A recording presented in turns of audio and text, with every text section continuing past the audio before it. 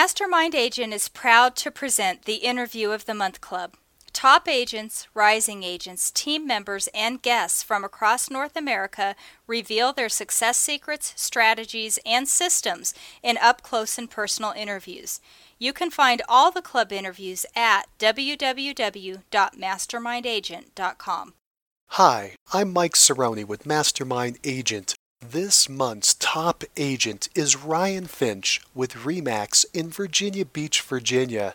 Last year, he closed 552 transactions with a total sales volume of $76 million. His average sales price was $138,000, of which 10% were buyers and 90% were sellers. He operates a team with 21 members, 7 REO agents, 7 retail agents, 1 chief operating officer, 1 closing coordinator, 1 bookkeeper, 1 front desk, 1 virtual assistant, 1 courier, and 1 team leader. Ryan Finch is the team leader of the Ryan Finch Real Estate Team.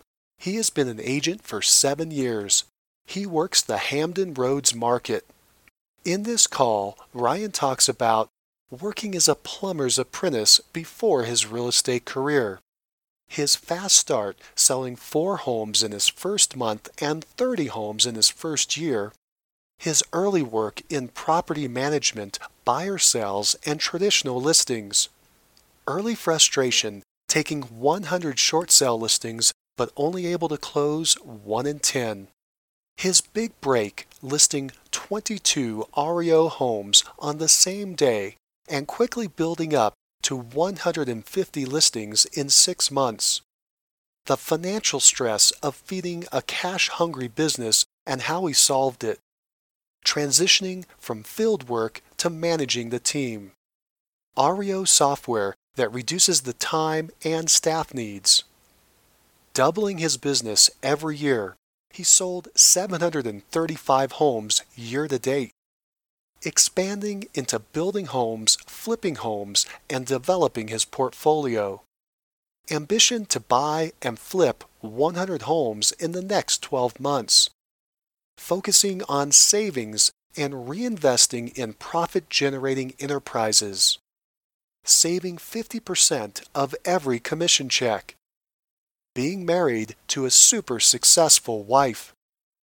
The mental side of the business with a long discussion about self-image. His team structure including the lead agent role. What drives a person to be successful, and more.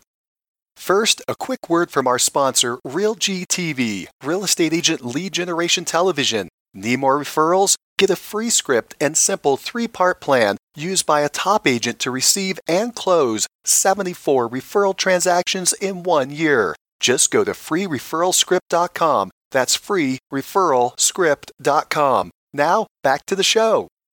Welcome to the call, Ryan. Hey, thanks for having me. Ryan, before we talk about what you're doing now, let's go back for a minute and talk about what you did before you got into real estate. Sure. What I was doing before this was I was actually a plumber in the union. I did 5 years of an apprenticeship, and I started that when I was 18 years old, and that's where I started. What made you decide to get into real estate?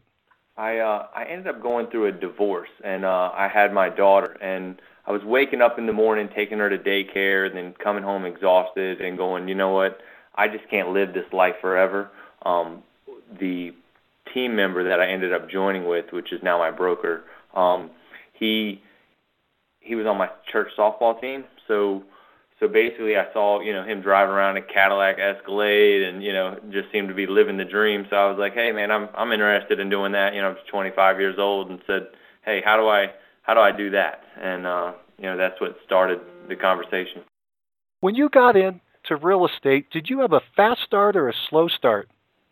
When I came in, it was in 2006, and I guess obviously it's relative. I come in, I'm a team agent on this guy's team who's doing 20 or 30 deals a month, and for me, I thought it was fast. For me, it was definitely a huge jump from making a salaried wage to I closed about 4 deals my first month and about 30 for the first year. So I felt like it was pretty fast.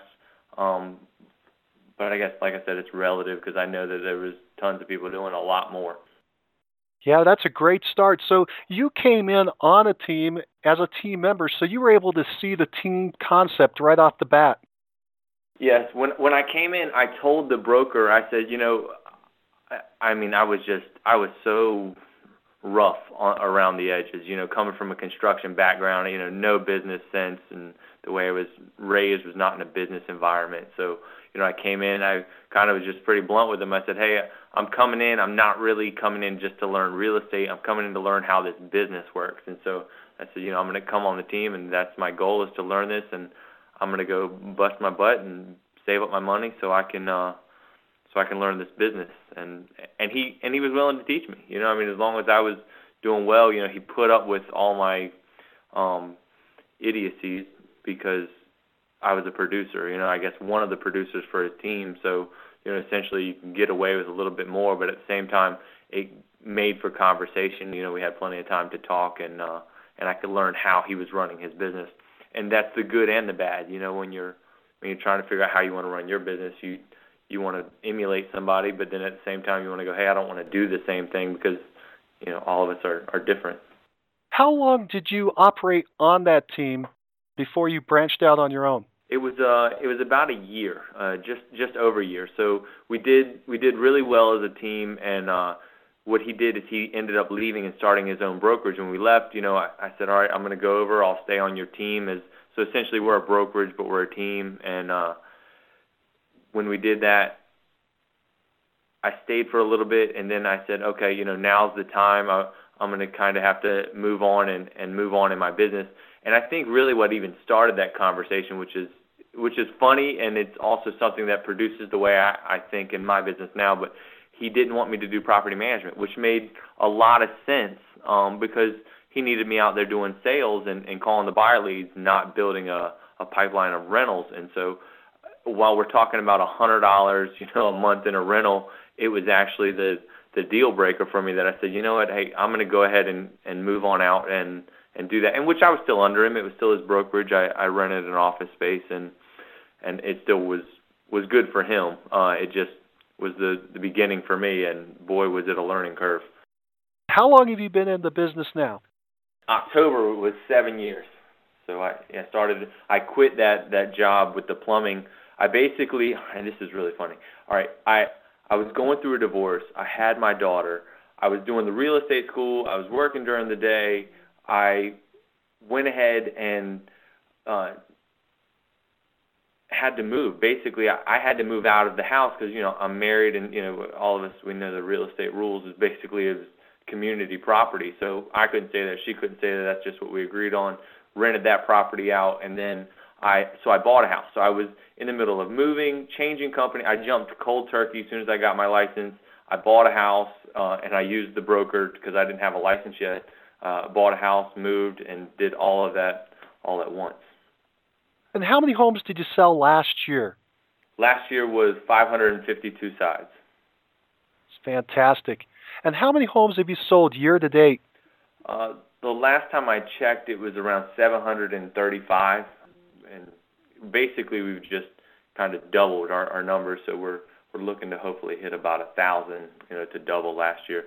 And the first year, I told you I did 30, and then the second year I did 60. The third year I did 120. The next year I did 250, and then the next year was 550, and then this year it'll be 1,000. And I don't see me doubling again next year. It seems to me that, from what I understand, the majority of your production has been coming from REO. Is that correct? It is. I started out, doing the buyer side. Then I moved to doing the listings. Then I moved to doing short sales. There was one point I had 100 short sales on my own, and essentially I was getting paid one out of 10, because they weren't closing. This was back before they fixed all the rules and everything that was going on. There was no incentive for a seller to even move forward, so you get all the way through with everything else, and they wouldn't move forward. I saw a lot of people in the industry that were doing really well, and they were doing it in the REOs, and I said, man, I'm gonna try that. And so I did everything I could. I started putting resumes everywhere. how did you open up that REO side? Basically, I put in applications all over the place, and I got a call back. One of the banks called to interview me, and they were a big account, and I didn't have any REOs, so they called me and they asked me their interview questions. They said it was 6 months after I put the application in, but so they called me back and they say, hey, we're looking to bring somebody on in your area. What's how many houses do you sell? What's your operation look like? How many BPOs have you done? Now, I had never done a BPO, so my answer was none. They said, how many active REOs do you have? And I said, well, none. And they said, well, and so obviously you haven't sold any REOs. I said, no, I haven't sold any. So it was like, no, no, no. I mean, they were like, thanks, have a nice day, And so I, hung up the phone, and that was it. And I was like, oh man. Fortunately for me, I kept her phone number. So I said, you know what, I'm going to try this again. So a couple months later, I called her back, and I said, hey, I really am interested in doing this. I'm pushing really hard. I said, look, I've got 100 properties of my own. I said, I don't have any banks. If I just had somebody that would just sell the properties, I know I'd do a good job. She goes, well, that's great and all, but we ended up finding somebody, and we hired them. Also, I'm not in your territory anymore, so you'll need to talk to, you'll have to call so-and-so. And she gave me the person's name and email address, and so and his phone number. And so I called, and they were really nice about it. And so anyway, I call this guy up, and I bug him for another 6 months. So I'm a year into the process. I'm calling this guy. He's like, look, I'm going to be straight with you. There's somebody that's a better candidate. You don't have any experience, because he asked me all the same questions. He gave me the time of day. He asked me the questions. It was all the same answers, because I think I had one property then from one off the cuff asset management company, and so anyway, he asked me all those questions. He's like, I'm going to be straight with you. I've already got somebody else, and I'm going to try and bring them on. He says, but, go ahead and work on your business and build it up and give us a call back. No big deal. Just really professional. Anyway, about 3 or 4 more months goes by, and I call him back, and I said, I just can't do it. I'm emailing, I'm following up, blah, blah, blah. It's not getting me anywhere, really. I remember, it's so funny. It was a Friday. It was like 6 o'clock. And I send over this begging email, please just give me a shot. I'll do it, blah, blah, blah. He says, all right, man, I'm going to give you a shot. And he says, I'm going to put you through. The other one didn't work out like I hoped, and he puts me through. And so anyway, that was June of, I think, 2010. So that I really started in getting REOs, or at least getting on board.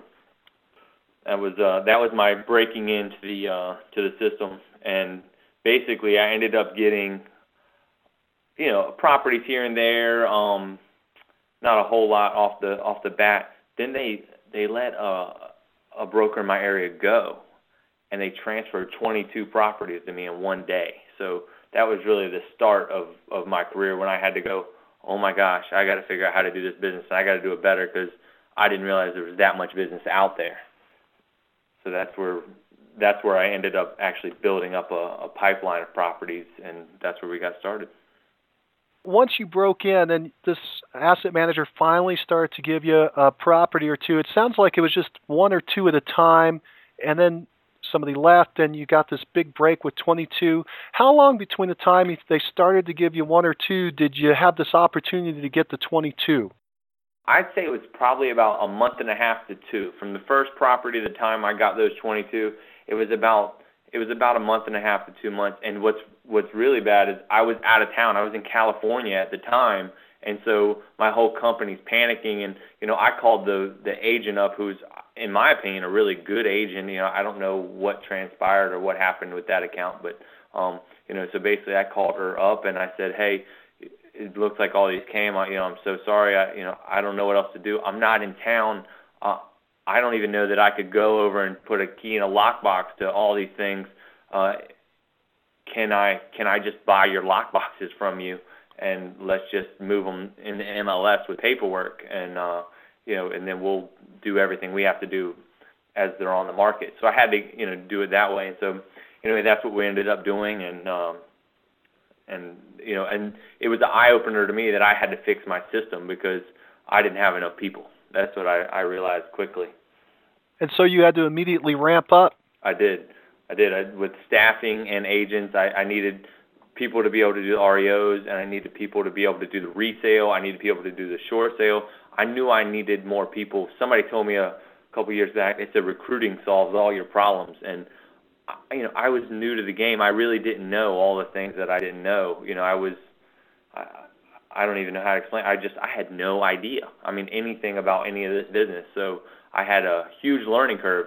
Basically, the way it works is I had to do the work during the day, utilize the people that I had, and then I had to learn at night. So, spending the time reading the rules and the guidelines and the things that they wanted me to do so that I wasn't messing up, because I went, obviously they're serious about this business if they're willing to, move a property like that, because essentially that could also be me. You could end up losing them just as fast. That's right. That's right. You had to have a lot of faith that it was going to work out, since you went in and started investing in staff and systems to make this happen. Well, I knew if I didn't do something, I was going to flounder and lose it. So I had to figure something out quick. What was another part that I had to learn really quick was that I needed money, that REOs take a lot of money. There were cash for keys, there was utilities, everything in the rules that I was reading at night was like, hey, you got to do this and pay for that and handle this. And I was like, so not only do I have to have the people to handle this, I have to have the money to be able to back it. I had a property management. Remember, I said I moved out just basically so I could build the property management business. Isn't that funny? I had to sell the property management business just so I, one, had the staffing and the time, and two, because I needed the funds so that I could cover the cost of all the upfront costs. Then I had to borrow some money from two other people. It was, before I knew it, I was $60,000 into this thing, and that was of other people's money, not even including whatever I had initially that I had to put into all this stuff. So it went up quick. So I had to have a lot of money, and I didn't have it. And basically I knew that, basically all these people in real estate make all this money and they spend it all. And I was the same way. I was no different than anybody else. So when it came time for this opportunity, I wasn't ready. So now I had to scrounge and scramble and beg and plead for everybody to help me. So, I was just really blessed and fortunate that things worked out the way they did. But I can see now that I should have been preparing the whole time. As you were moving forward, you got these 22 REO listings. You're moving forward, trying to provide service on them and get them sold, get them closed. Are you receiving additional assignments at the same time?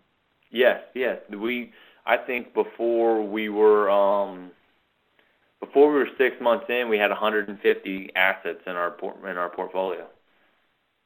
So it was that quick that it all ratcheted up. So that's the kind of pressure that I was under.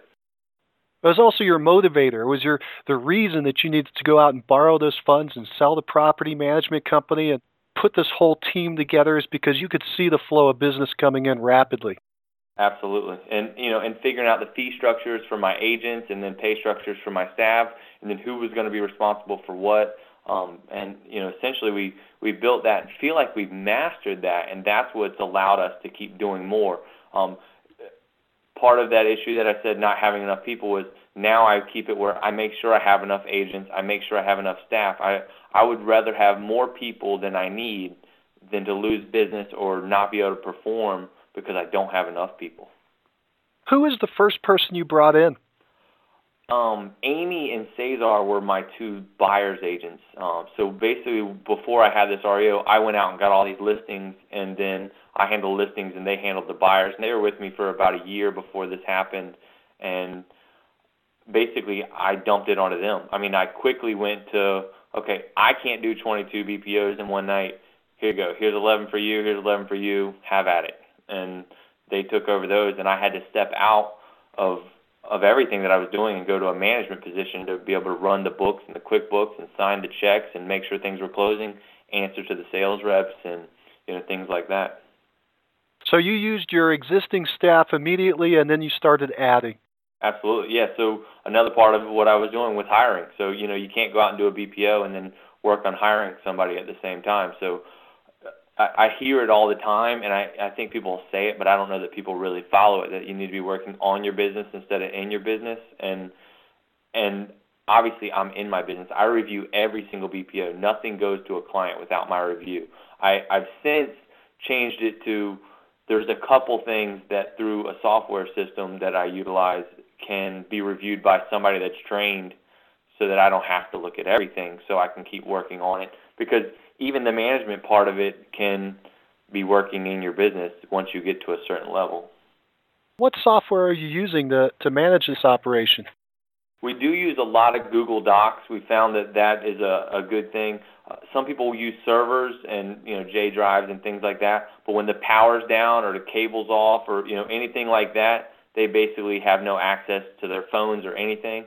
So we opted to go with Google Docs. As well, we use a software called REO Watch. It basically is able to feed to the different sources, and it's costly. But the way I looked at it was able to help me manage my business so that I could be working on other things such as hiring and stuff like that. Even though people will normally say, "Hey, I'm only going to buy a software if it can replace personnel." Well, most of the time they have a software like Tazo or something, and they've still got to pay the person to do data input.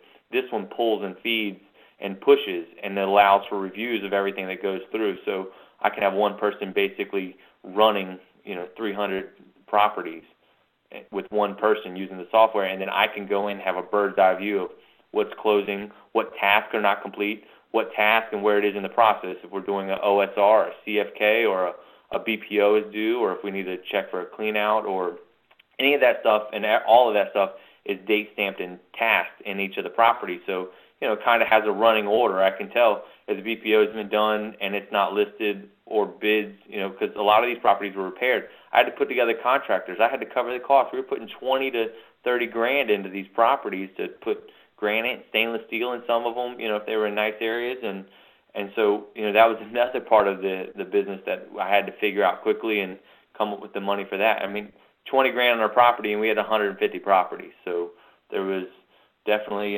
some struggle there and figuring out how to get that money and how to handle that as well. How did you get those funds together? Was it all from organic growth after you got started, or did you have to go out and get a line of credit or other investors? How did you pull those funds together? Everything you just said. I did everything that you just said. I mean, really, I did. I mean, I had to get a line of credit. I had to use the funds. So if money came in, essentially I was living below my means so that I could turn around and pour the money back in. So for the first 6 months to almost a year, I wasn't making any money. Everything was going back in. I was paying the agents. I had to restructure some of their commission splits. I had to structure some of the people's salaries so that they weren't being paid, because the person getting a salary and the agent getting their percentage of the commission, and my money was just going toward expenses. And if it didn't, I was essentially going to pay interest on money that I had to borrow. So, I had to do different things like that. I tied it. I had a property. I tied some funds to that. I used the equity line that I had on the property. There was all different avenues I had to utilize, in which I know everybody doesn't probably have all of those things, but I was scrounging and just racking my brain trying to figure out what to do to come up with the money. A minute back, you mentioned a couple of acronyms. I'd like to go through them just for clarification. You mentioned BPO, that's a broker price opinion, but you also mentioned OSR and a CFK. What are those? CFK would be a cash for keys. So essentially, if somebody's living in a property, we're going to give them funds. Well, the seller would offer them funds to move out so that they can avoid a lengthy and costly eviction process. And OSR would be an occupancy status report. So anytime we get a property, the initial thing that we would do is check on the status of it. Is somebody living there? The first thing we would do is check to see if utilities are on. If power's off, we can normally assume that nobody's living there, but they still could have property in there, so we have to do a property check and then report back.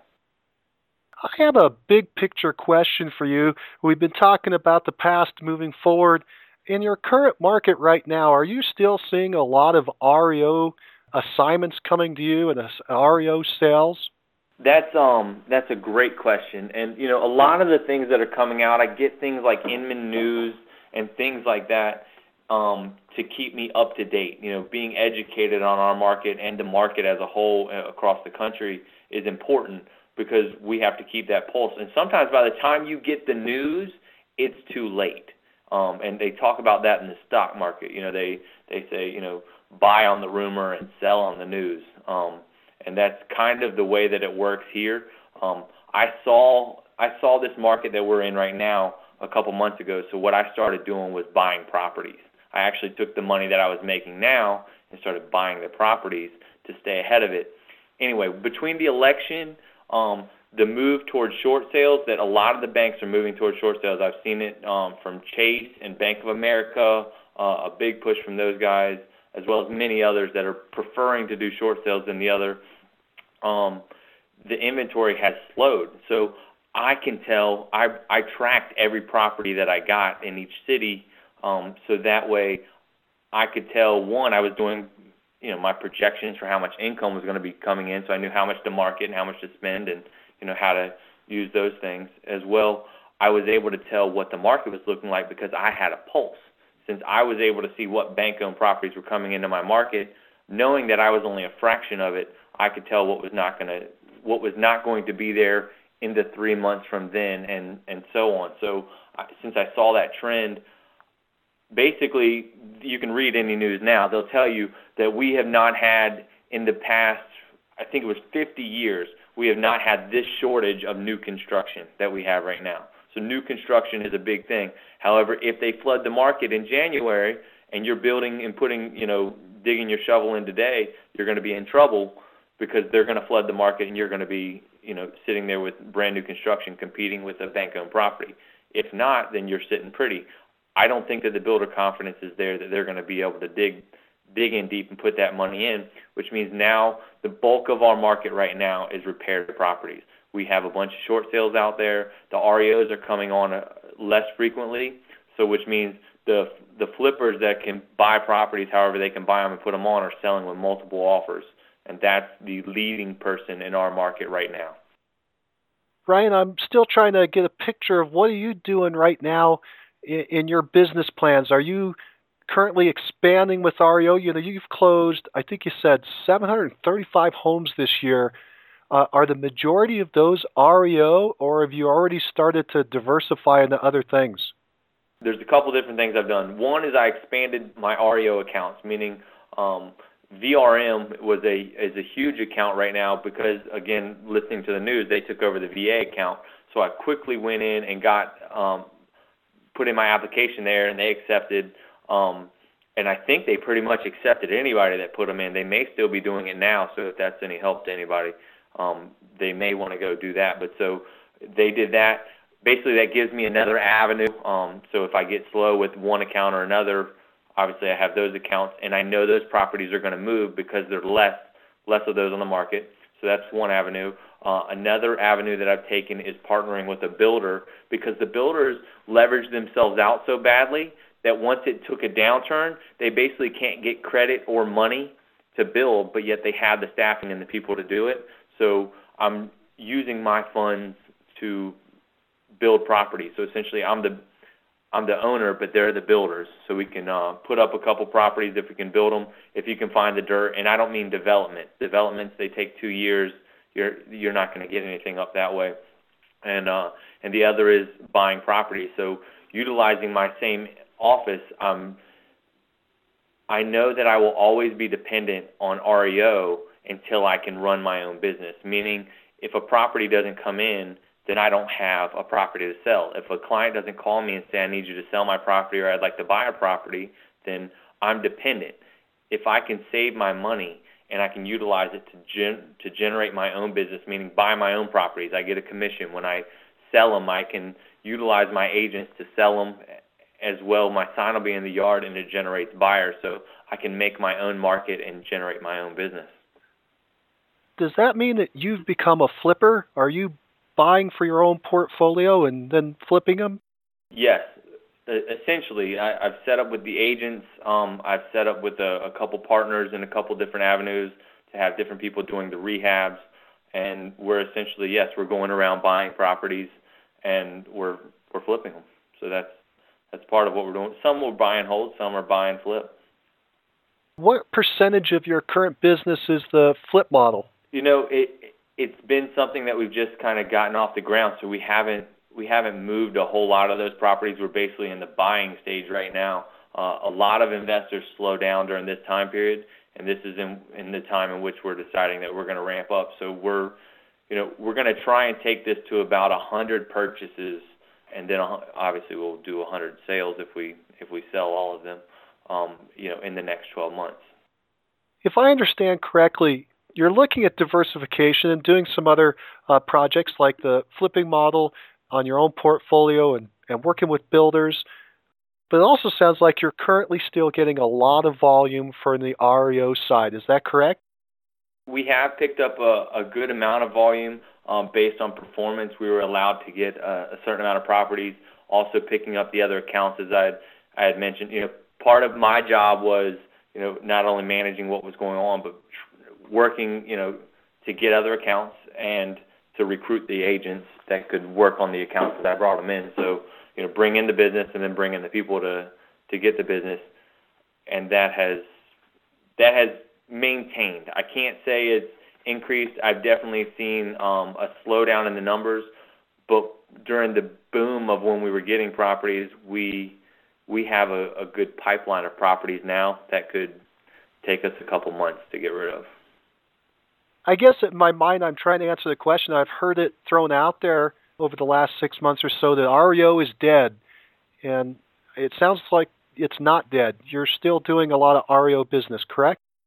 Absolutely. I think that anybody that gets into REO needs to have a game plan and or an exit strategy, meaning that a certain amount of that money needs to go to the side to be building your own business. And that can be, the same with retail. If you're selling REOs or short sales or, buyers or regular listings, you still need to be putting money away so that you can buy your way out of the business and not count on REOs in the future. That brings up a good point. You mentioned just a few years ago, 2010, when you really started to develop this, that the business was throwing off cash, but it was requiring a lot of cash, and you were having to find money to fuel the system, and you weren't able to take home any money. It sounds like at some point that transitioned and shifted, and you were able to generate more cash than your company required, and you were able to take those funds, put them on the side. Did you create a savings pool of some kind? Absolutely. What I noticed in the industry was that people could do double the business but not necessarily make more money. So you'll see people that are industry leaders, the top of the RE/MAX or the top of whatever, and they essentially are doing the volume, but they're giving it away back to the agents, they're giving it away back to the staff, they're giving it away, or they're spending it frivolously. So, or they get hammered for a huge tax bill. I see that the more money you make, the more you get taxed. So, if you made $100,000 and you had, I don't know, just throw out numbers here. You had $50,000 in expenses. You kept $50,000. The problem is now you're going to pay taxes on $50,000. Now, the more money you make, the more higher percentage you pay in taxes. So, if you got to take that to a bigger number, you're going to pay. You can pay upwards of 42% in taxes. So, if you paid 42% of the $50,000 that you kept, you really only made $25,000. And so what they want you to do is take that money and spend it back in the company. That's what they want you to do. On top of that, people are digging into debt. They're going on making $100,000 or whatever number they're making. So they're digging debt based on that $100,000, not realizing that they have the business expenses, they have the taxes to pay, and that really now they're going to have their $30,000 for, just for the sake of what we're using as an example, and now they've got to pay their other bills, and they're paying interest, and they're only making their monthly payment. So they're paying interest on the money in which they're keeping. So there's no way out. You're never going to get out that way. It's so hard to be able to stack money. So what you have to do is live so below your means that you can put away a percentage that seems astronomical. My number has been 50%. So 50% of every check that comes in goes to savings. And the reason that is so that I can cover the taxes, which after you do the actual realized income, it's not 50% of your total money kept. So anyway, I'm sure you guys already understand that. But the way it works is you don't want to go spend. You don't want to go, hey, you know what, I'm going to pay 40% in taxes, so I might as well pay somebody $50,000 a year so I can keep them. you still want to try and keep that money and pay off debt. And so that way you get ahead. Now you have the snowball working for you. So now every dollar you're keeping, and you can reinvest into other things, other companies and things like that. And then, so the running joke around here is that we say we need to take the money and put it into something else that makes more money so we can pay taxes. The reason that's a joke is because the more money you make, the more you're going to pay in taxes. So to go make money to pay your taxes means you have to pay the taxes on that money. So, which is obvious. But it's a no-win it's a no-win situation. So basically, you're out there running around like a hamster, on a wheel, unless you can get that number to the side. Now, you ask, hey, how do I get that money to the side? The way I work it is, if I put 50% to the side, I can spend the other 50 any way I want. Meaning, if I need to make a trip for a business thing, if I need to spend it on more marketing, I can spend it however I want because I'm putting away the other money. Now, if I can spend $50,000 a month and it can generate me more income, then that business model works because I'm still going to put away 50%. So I can spend more every month because that means I've saved more. Because as my 100% increases, so does my 50%. So if I was at $100,000 a month, I'm saving $50,000. If I'm at $150,000 a month, now I can spend $75,000 and still I'm keeping $75,000. When you say 50%, do you mean 50% of the gross revenue coming in the top, or do you mean 50% of the profits out the bottom? No, gross. Every check that comes in, 50% has to go to the side. Wow.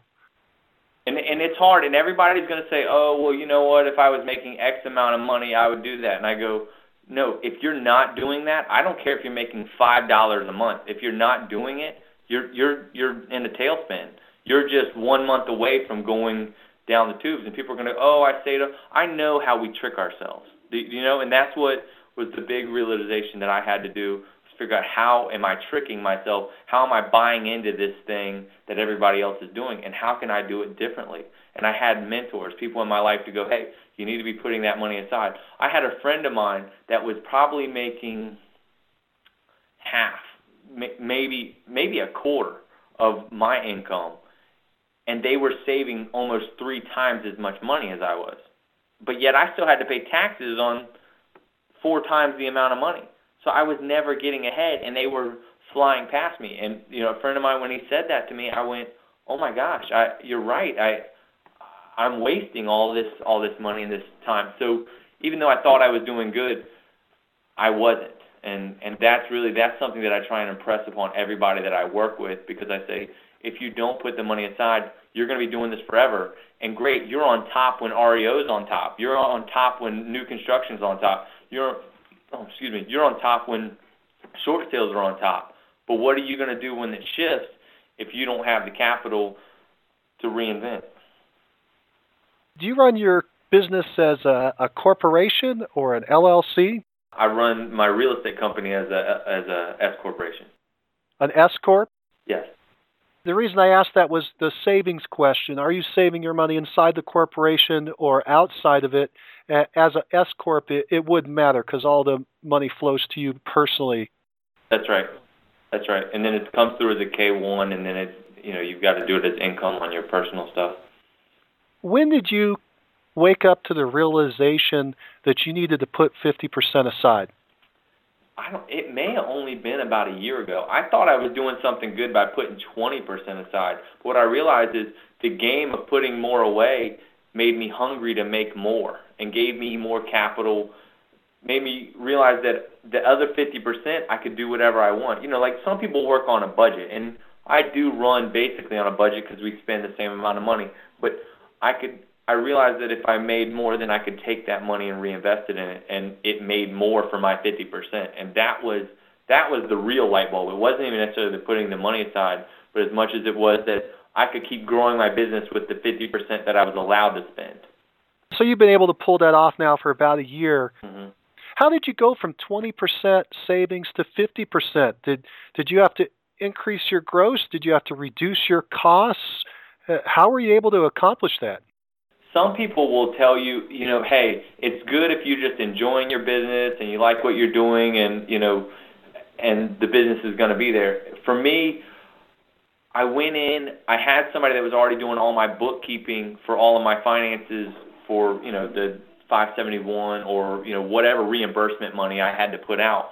And when they were doing that, I said, hey, I tell you what, take the last 3 months, figure out how much money we were spending. And it was pretty much the same thing. We were always spending the same amount of money.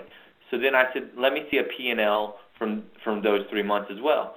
And I was bringing in generally the same amount of money. And I said, okay, so here's what we're going to do. I just looked at it and I said, okay, if I brought in X and we made X, roughly we're spending 50% of the money. And that was how I did it. So I said, all right, from now on, we're going to build this account up to X amount, which means I have 1 month of the reserve. And then I said, all right, and then we're going to build this other account to X number so that we have X number for X number of months of reserve. And I said, so every dollar after that is going to go this way. Every dollar right now will go into this account to make that number. So we essentially set it up that way. So I just walked in and said, all right, from now on 50% goes there. If we don't have the money from the 50% on the other side, we can't buy it. So you want a new printer? We're not getting one. You want this, that, and the other? We're not doing it. So it basically just worked out that we just didn't spend money we didn't have. We acted like we didn't have it. And so if we didn't have it, we had to figure out a way. And really nothing changed. I mean, it really didn't change anything. That's really my viewpoint on how it worked out. We didn't change anything.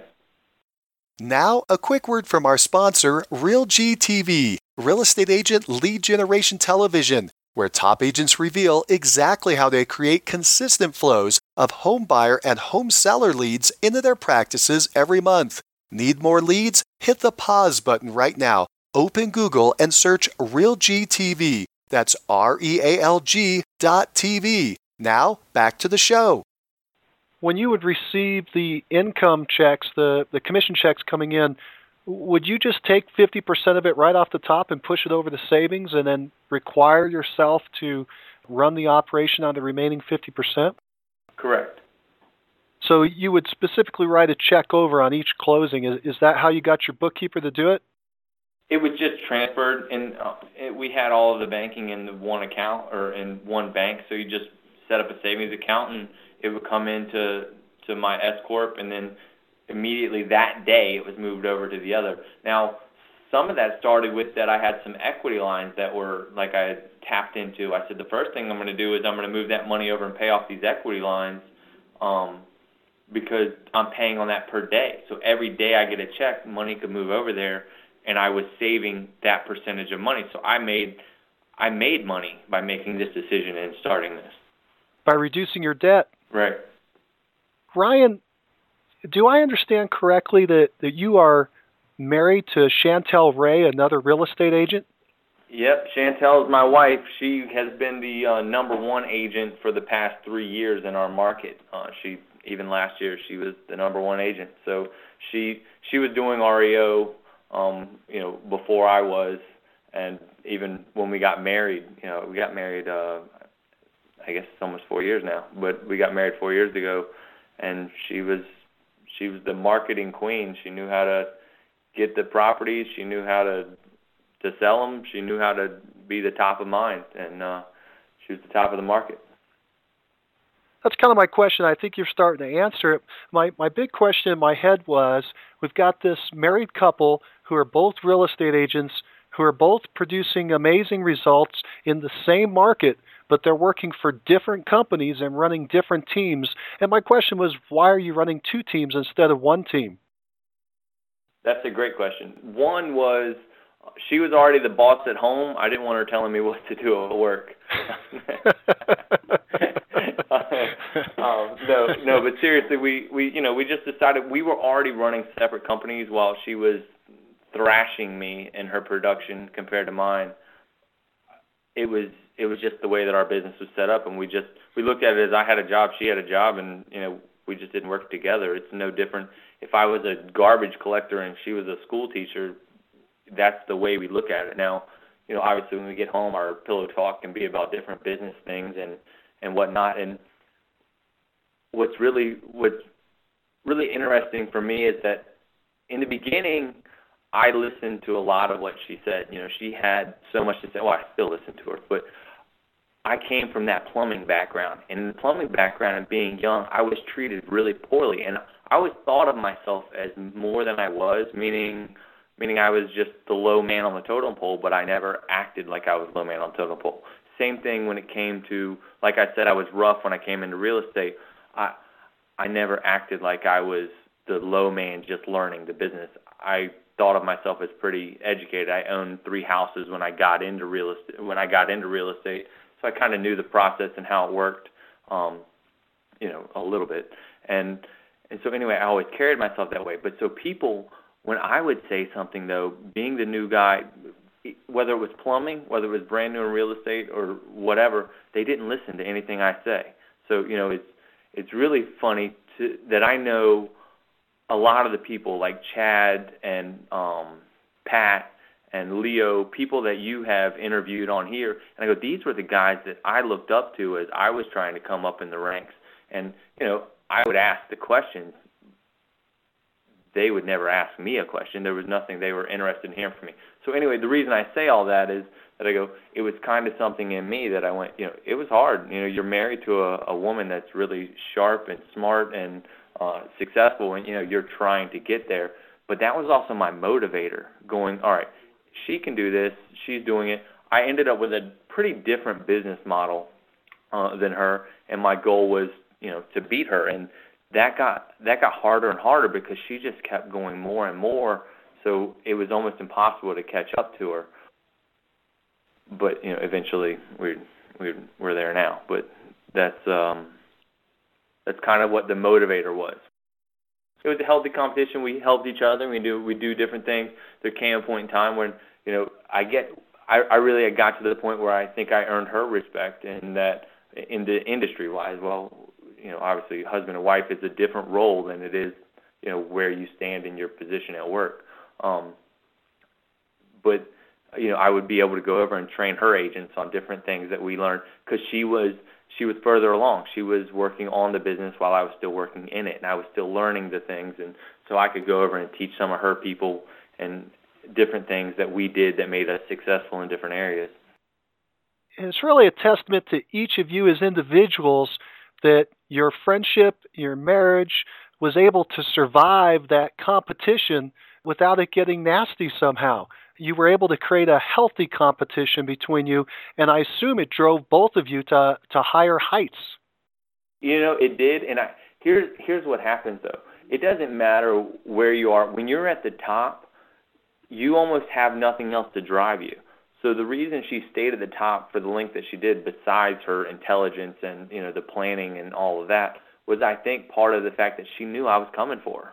That my goal was to beat her. There was nobody else in the market to beat except her. And I used to challenge my broker all the time. When I started my own team versus his own team, and he's the broker and he's got his team, and I go in and say, hey, I'm going to catch up with you one day, and whatever. And he goes, look, man, no matter what, you're always going to have every deal you do, I'm going to make money off of. So if you do 20 deals and I do 20 deals, I did 40 and you did 20. And that's the way he would, explain things to me, which turned things around, because then I went back and I set up a flat fee with him before I took off and did all this business. So now he goes, oh my gosh, it's a whole different thing. And, we're buddies and we talk.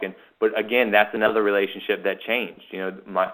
Basically people's relationship with me has changed, that I've been the same person the whole time. But the fact that anybody would want to listen to me now is, it's humbling, and it's a good feeling, like a sense of accomplishment to have the respect of the people that you have so much respect for, that, have done so much in this industry. So, it feels good. I talked to Pat just the other day, and I talk to Leo on a regular basis. Those guys that are industry leaders, and, they're always got new ideas, and that's what I think keeps them at the top, is that they're always coming up with the new ideas, and they're making a plan and then working their plan. So Ryan, you've grown, you've developed your business and your knowledge base to the point where you're not just listening to others' ideas, you're now contributing your own, and they're starting to listen. Is that true? That is true. They have started to listen to the things that I say, and in my own view, like I said, I always thought of myself as kind of bigger than I was, and my ideas haven't changed. I haven't changed the way that I think. Well, I've changed as a person and I've grown, and that was one of my goals as part of doing this business. And I don't feel like I have any resentment toward people that didn't listen, and I don't have any problem if somebody doesn't listen now, because we're all different. We all have different ideas and different plans to how we're going to do things, and it's okay. If somebody doesn't listen. Before, I felt offended, if somebody didn't listen to me, because I felt like that was a blow to who I was or what I knew. And, I can imagine there's people out there that have these great ideas and that people don't listen to them. And at the end of the day, it goes, hey, if they don't listen, let's just go run our own plan, and we'll go, hey, let's just see where the chips fall at the end. Maybe it's a good idea, maybe it's not. Maybe somebody has done it and it didn't work out, and that's what they're trying to tell me, and I can learn from those things. Or maybe they are stuck in their own mind of what works. Like success can also hinder us, meaning we are not open to other ideas, so we're following the same path over and over. One of the common questions we always ask in our office is, how can we do this better? So, it doesn't matter whether you're the person answering the phone, the brand new agent on the team, or you've been here, 5 years. We want to know, how can we do it better? We want to see somebody else's viewpoint so that we don't have any blind spots. And so your advice to people out there who are either getting their business up and running or been running for a long time is to go with their gut and try experiments and have faith in themselves, even if others don't yet. Absolutely. I mean, they need to obviously calculate the risk. I don't want anybody putting their family in, harm's way, but, there's some basic principles that can be followed. And then from there, once you follow these things and make a foundation, then you can risk some decisions. I don't suggest, pulling an equity line out on your house and going out and buying billboards, everywhere, thinking that's going to be the end-all, be-all to your business. Work, sweat equity, and then building up the cash can give you the options, and then you can explore what you're going to do. But at the same time, using that same model that I said before, save the 50%, and then you can blow the other 50% however you want. But don't go dipping into that savings to try and do some kind of whim that makes you think that you're going to have you're going to hit a home run. And you may, but I don't think that's necessarily the smartest way to go about business. Slow and steady wins the race. I'm thinking about this concept of, I can't get it out of my mind, you and Chantel are this powerhouse couple in the real estate industry. Your volume production last year, if you combined it together you all closed 1,362 homes last year. If you combined operations, you'd be like the number one agent in the nation, or at least in the top 3. Do you have any future plans for combining your operations? We don't have any plans to do that right now. And what's funny is, we went over. She's actually started her own brokerage, so she's now the broker owner of her office, and she's built out an office, which we obviously did together. She did the majority of the build out. I just mean that we worked at it together financially. The model just works the way that it is. We run different business models. We have different philosophies on how things should run, and I think that going together could essentially limit the efforts that we make in 2 separate arenas. So one McDonald's makes you $1 million, 2 McDonald's makes you $2 million, and what you're kind of looking at it like, you're looking at it as, hey, you guys could have $2 million, and I go, it's still the same. There's nothing different. If we went together, it wouldn't make anything any different, except the sphere of influence that I have on the things that I have work for me, and the things that she has work for her. If we came together, I could lose my ability to work in certain arenas. So, and decisions that I make and that she makes. So, we've decided to do that. What's funny is, it's always the end of the month. We come home and the end of the month is, oh man, I had a bad month. I only did X amount, and that's kind of the laughing joke that we have. But we're kind of serious. It's never good enough. It doesn't matter how much you do. But yet we try and encourage each other. If she was down about, hey, I only did X amount, which is still, in my opinion, probably astronomical, she would really still feel down, like, man, I expected to do more. We get hit by a hurricane, and obviously that impacts us both hugely because, all these things the last day of the month, all these lenders wanted things re-inspected. So, 20 deals for her and 20 deals for me get moved to the next month. So, and that's why we say, hey, we only did, and we'll talk about transactions and volume and, things like that. But, at the end of the day, we get to go home and go, hey, we left work there and we don't have to answer to each other. I just thought of one advantage of your arrangement, and that is that you can each experiment independently and then take the winners and share the winning concepts with the other and help push each other forward by taking those winning ideas and incorporating them. That's right. And we do that. We say, hey, this worked, but this didn't work, or hey, I tried this. But I'll tell you, there's another. We're different. Her and I are different in that I go, whatever I do, you can do. She's basically, if you can look at it like this, she was the front runner. She was doing well before I did well. So she helped me in the way that, in all facets, she gave me ideas and told me how these things, because remember when I told you I got into this, I didn't know one thing about it. I hit a home run on getting the account, but I didn't know what I was doing. And so she helped me, a good bit. I will say that my people did a lot of learning on their own and put in a lot of effort. I don't want to discredit them for that. But so essentially I'm stepping on her toes because she's used to being the top dog. So, but I don't have that mindset. And it's a good thing for her because that's what drives her to be number one. And I don't have it. So basically a good example is like she has an app out. It's phenomenal. She made an app, and I go, oh, my gosh, I wish I could do that. But we can't share. I can't go open up an app that does the same thing that she does. So it's a disadvantage in that way, whereas you could mastermind with somebody in another part of the country and take those ideas, but I can't do that in my own hometown. Do you understand what I mean? Which her app is phenomenal. She can go on the radio, blast out the app. I mean, I go over a buddy's house, and they're telling me, hey, yeah, look at this app I just downloaded. It's a friend of mine. Like, golly. But she's a genius, and it's so hard to hang with her because she's so smart and she's always ahead of the curve. I'll tell you, Ryan, that she makes similarly positive, empowering statements about you and how you have pushed her forward as well. You have a dynamic partnership and marriage going there. That's impressive. A dynamic duo. Yeah, they tell us we're the royal couple here because she was number one and I was number two in the area last year, and I think it'll be the inverse this year, but it'll still be the same. Basically, I get to take the king spot for a year.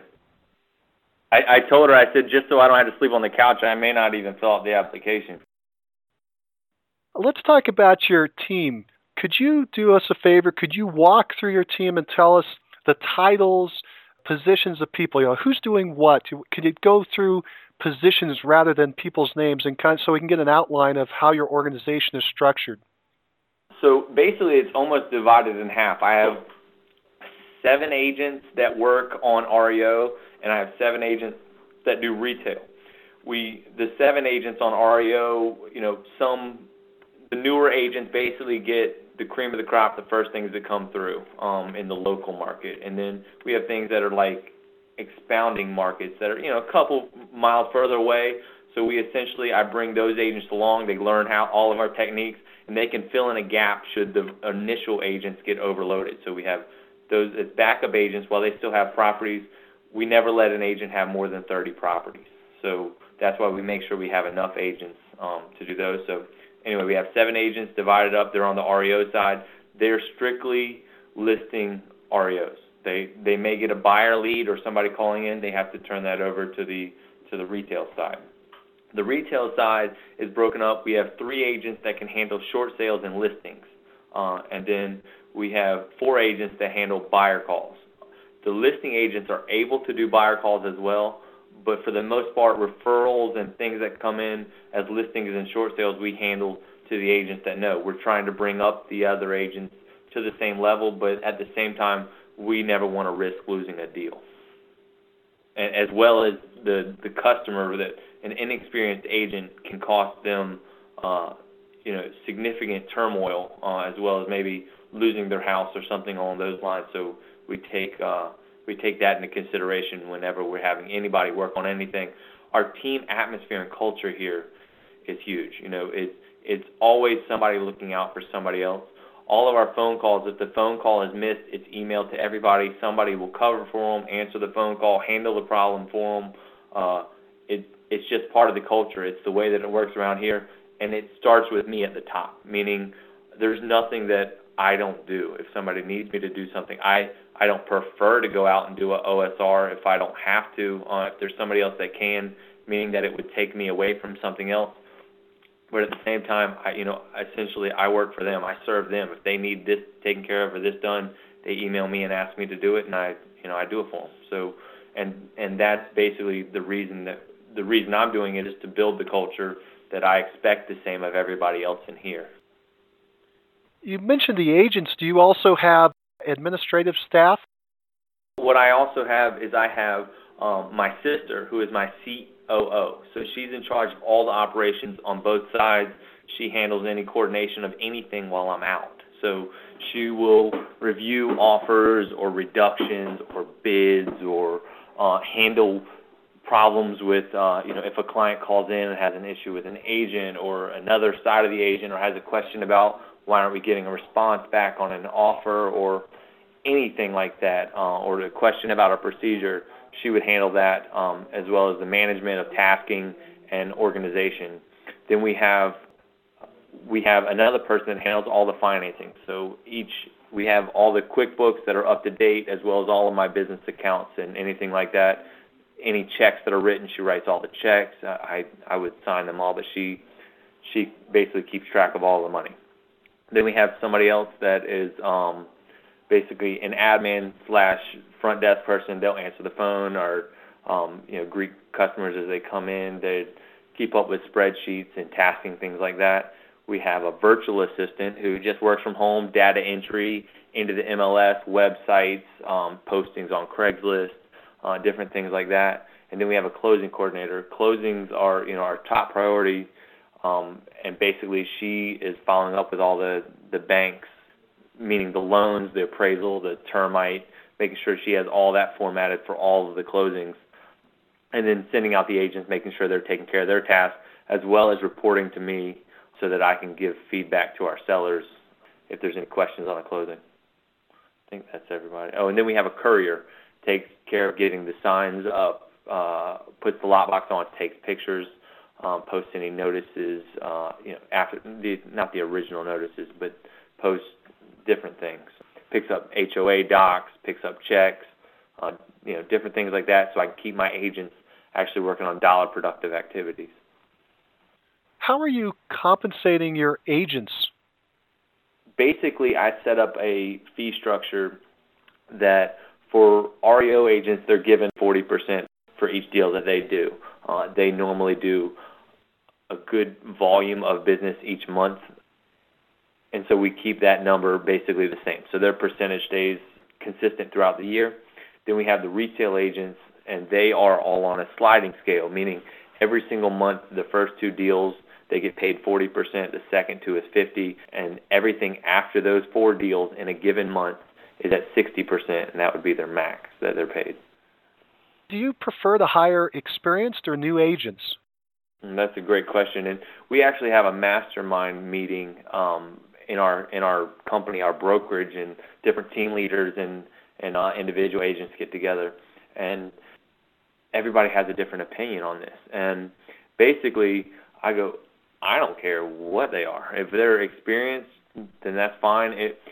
And my viewpoint is different, and everybody goes, well, it's different, Ryan, in your position because you get these properties from the bank. The rest of us have to go pay for leads so that we can, generate business for our company. And so every lead costs us money, and if we give them to one viewpoint is if we give them to an experienced agent, then they would be handled better. And another may say if we give them to an unexperienced, then they're going to lose more. My viewpoint is that everybody that comes in is going to do it the way that our system is set up.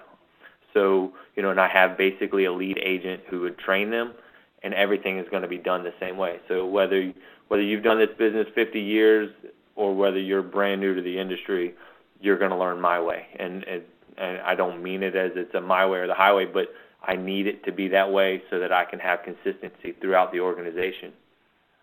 The lead agent who's training the new agents, does the lead agent get additional compensation for doing that work? He does. We agreed on a fee, a 5% fee on each deal that the other agents do, because he's going to mentor them and bring them through the transaction.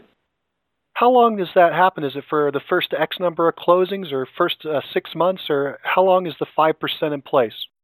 As long as the agent's at the company. He also does part of my recruiting.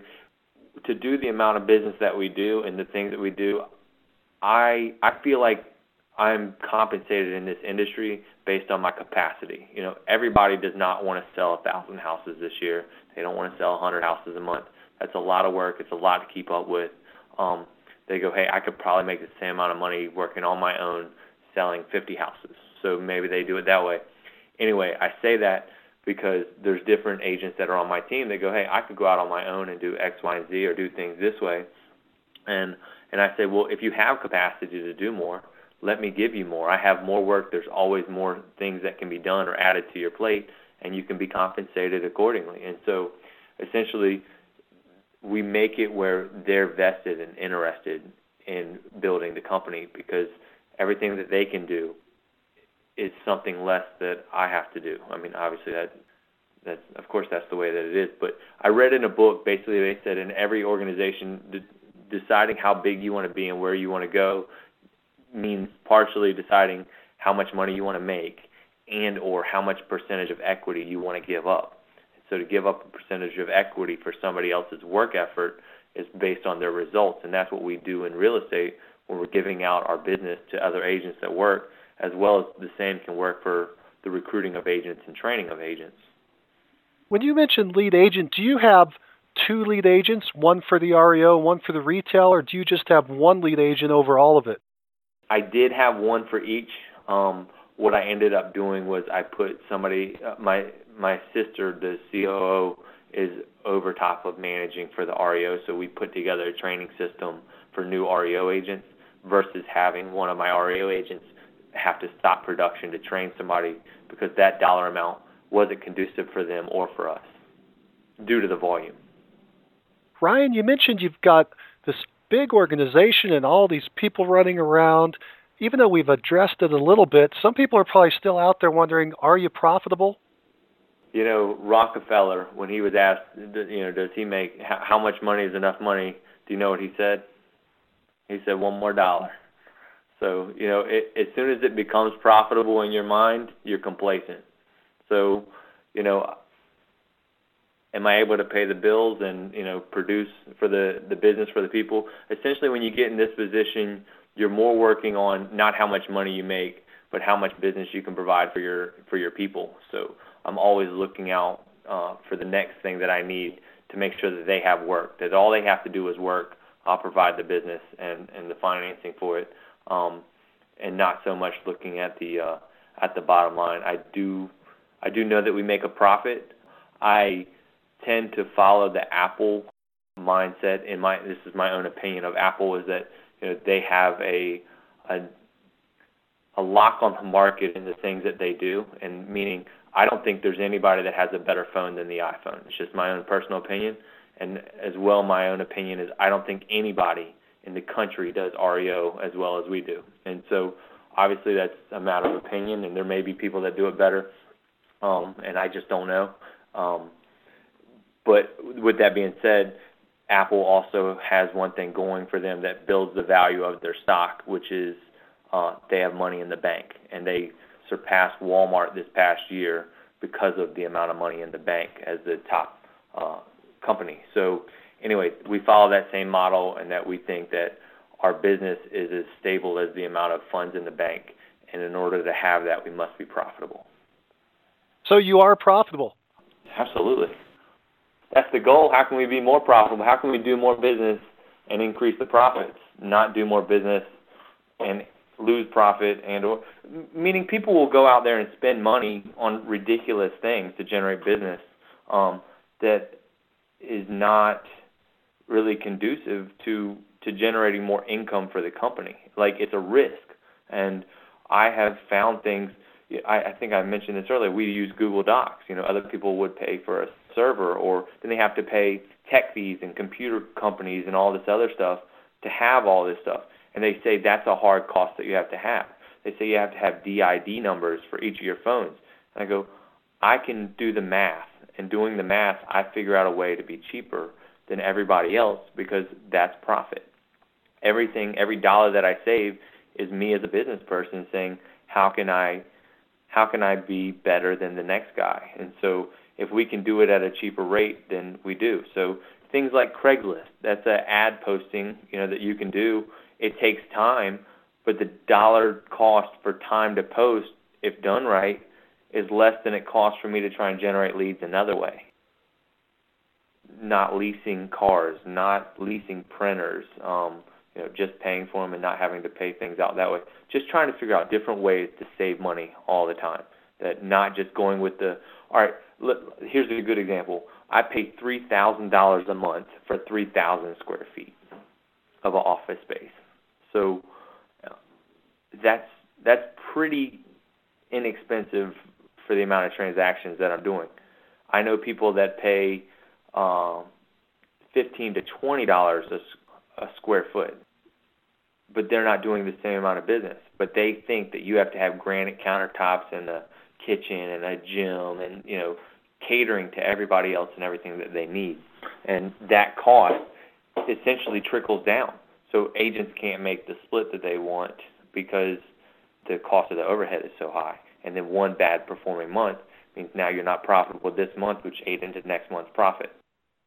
Did you say you do or don't own your brokerage? Part of the deal that I negotiated with my broker was for 5% ownership, but so I own ownership in it, but it doesn't pay dividends or do anything for me unless we try to sell the company. So essentially, I'm not an owner is the way I look at it. Ryan, do you have any other side businesses, affiliate-type businesses that are related to your brokerage business? We have a title company. It's a joint venture that, essentially we just do title work for different loan officers and buyers that they choose to use our title company. And then I have the flipping company, so that's for basically buying and selling properties. And then I have properties that I own and manage that run other LLCs. I basically own each property in an LLC, so it runs as a separate company. A lot of our listeners got into the business because they wanted to be real estate investors. Would you mind disclosing how many properties you own? We have, I think, 5 right now. I sold off one. Basically, we had a boom in our market, so I got rid of one of those that was costing me money. Then I took the other money to get the other ones paid for. Then I borrowed back against them with equity lines. So essentially, I'm not paying the interest every month on those, to be debt-free. Then I have the available cash in an equity line should I find another deal or property that I want to take down for cash. So you own those 5 properties free and clear? No, we have mortgages on 2 of them for a little bit of mortgages. Ryan, why have you been so successful? Man, that feels like a loaded question. You asked that question, and I've been asked that before, and my mind doesn't think that way. I told you before, I think of myself bigger than I am. Obviously my ego, and I think a lot of agents have those. But in the grand scheme of things, I know people that do way bigger business than I do. So I don't feel like I've arrived, and sustaining business is really the true measure of success to me. So meaning you can build up and be there. You're like a vapor today and gone tomorrow, And so I guess the long and short of it is I don't necessarily feel like I've made it to be successful yet. I mean, I've worked hard. I've set goals and worked at those things. I definitely feel like God's hand has shown favor in my life. I don't deserve this. I'm not smarter than anybody else. I think that if I can do what I've done in this business, that it means it's capable and out there for anybody and everybody. How do you keep control of your time? A lot of delegation. A big part of it is having people around me that I can count on. To do the volume that we do, you'd think that you'd need more personnel, but really what I've found is just people that I can trust, and I don't keep people around me that I can't count on. So it doesn't matter whether you're a buyer's agent or a REO agent or staff. If you're a buyer's agent, you're going to answer that phone like you're me. If you're an REO agent, you're going to answer it like you're going to handle that property like it's mine. And if you're staff, you're going to handle any situation like it's me, meaning they are me in a representation. And if they are not handling it accurately, then the first way I point is at me to say that I haven't given them the direct course of action for how to handle a situation, which we've had to grow, in a lot of things. How many hours do you work in a typical week? I don't know. I keep my phone on me and an iPad, so I kind of will work all over the place. I feel like lately it's gotten a lot more streamlined, and so depending on whether I'm trying to grow or not is the depending factor of whether I'm working more. So if I've got an interview with an agent because I'm trying to recruit agents, then that's going to incur more time. I get about 800 emails a day, which most of the time I'm CC'd on something, so I can just breeze through it. To answer you, 2 days a week I try and work out so I don't get in till 10, and then the other 3 days a week I normally work 8:30 to 5. I like to work. I like what I'm doing, and then I go home, but I still have my phone and iPad, so sometimes I get yelled at for having my phone at the table. But I try not to, and most of the time it doesn't need me. It's just a habit. So essentially I'm working, but I'm not. So I don't know that there's hours now. But I'll tell you, when I was first doing this, I worked till 1 or 2 o'clock in the morning. People will always say, oh, man, if I had your business and if I, was doing what you're doing, and I go, if you had to do what I did, it may change your mind. I talked about the financial crunch, the stress. It's hard. We bought a house and moved. We got married. We had a baby. I've got a 2-year-old baby. I moved offices. I've just had so much that was been on me. I don't know that anybody would really want to be interested in doing it. And meaning, it'd be great if it was going to last forever, but it's not. So, we won't know whether it was really beneficial, until we find out how long it's going to last. Ryan, what drives you? My signature line on my email is changing lives, selling houses along the way. What drives me is that I'm trying to set up a platform to be able to reach into other people's lives and change them. Meaning, God has come in and changed my life, and that I've been so blessed to have the people in my life. And I think the main factor in people's lives is the other people in your life. You can have bad people in your life, and you can have good people in your life. You can have people in your life that really want what's best for you and will tell you the things you don't want to hear, and or tell you the things that are going to guide you and push you through when you can't see clearly. Anyway, those people and things are factors. I feel like I can go into people's lives and not have a motive and just tell them honestly and openly what's best for them. So essentially that's what drives me, is that, remember what I said before, nobody wanted to listen to me when I was when I was doing nothing and I didn't have something that they thought I could contribute.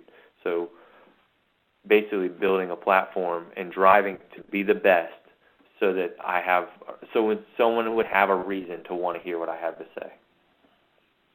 Ryan, if you were going to advise a brand new agent just getting in the business, what would you tell them to do first?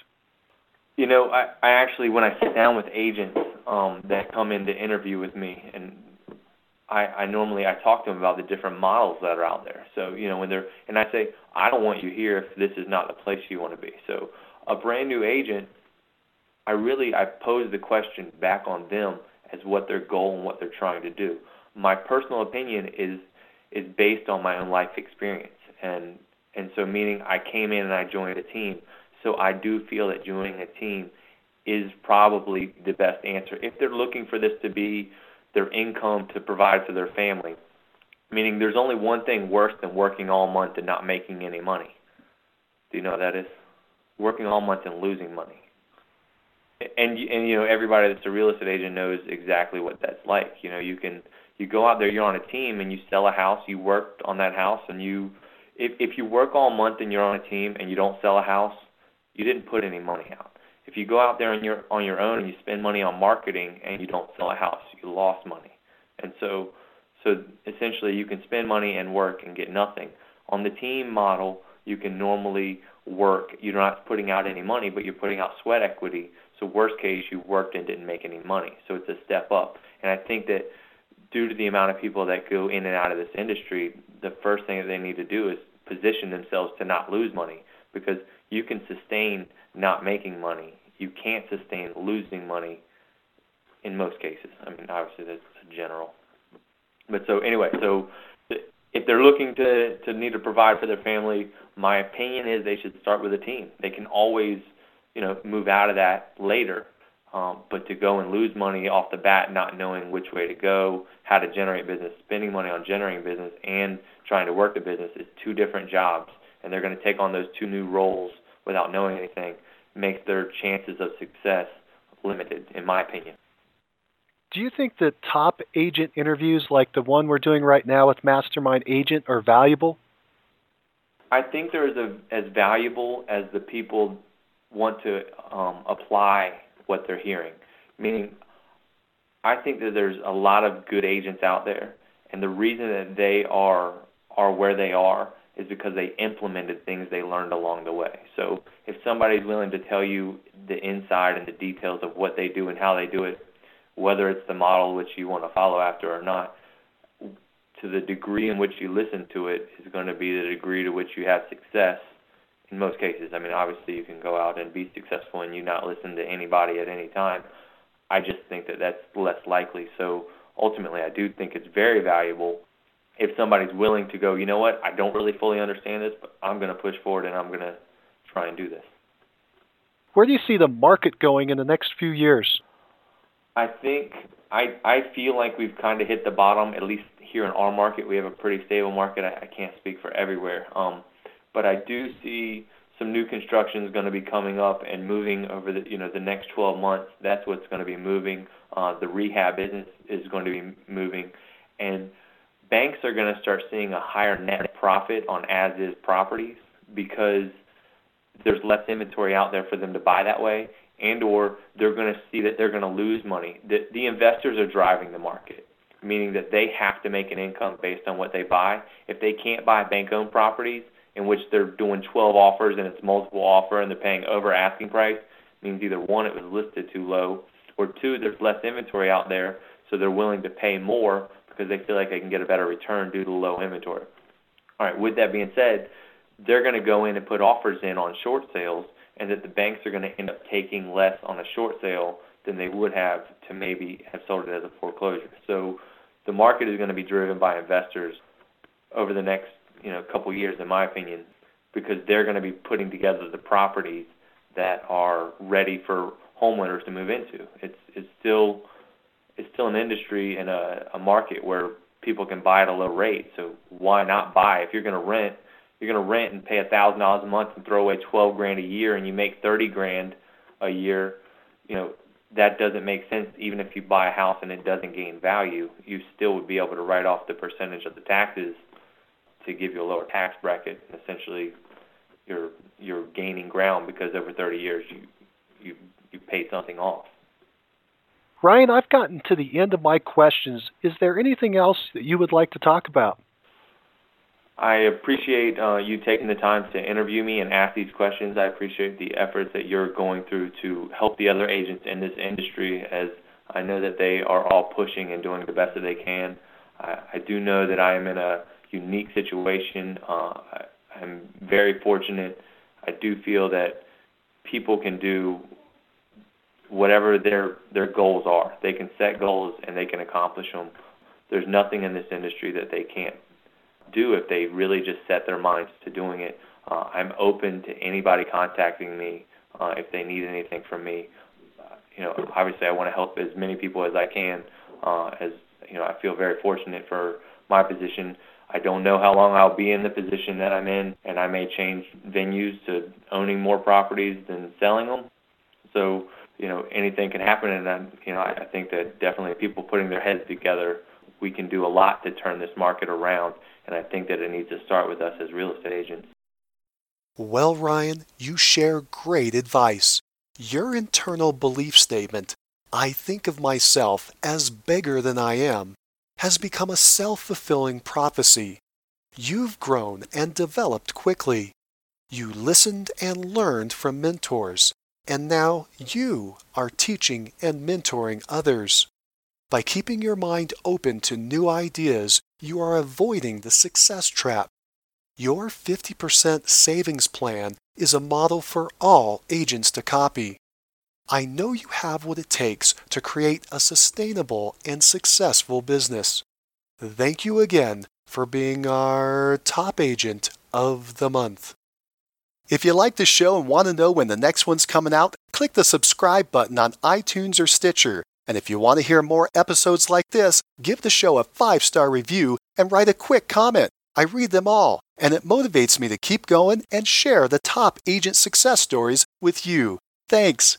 If you're looking for more ways to generate leads, check out our sponsor, RealGTV, Real Estate Agent Lead Generation Television, and their giant database library of video trainings where top agents reveal, demonstrate, and discuss their best lead generation methods. Visit RealGTV, REALG.TV.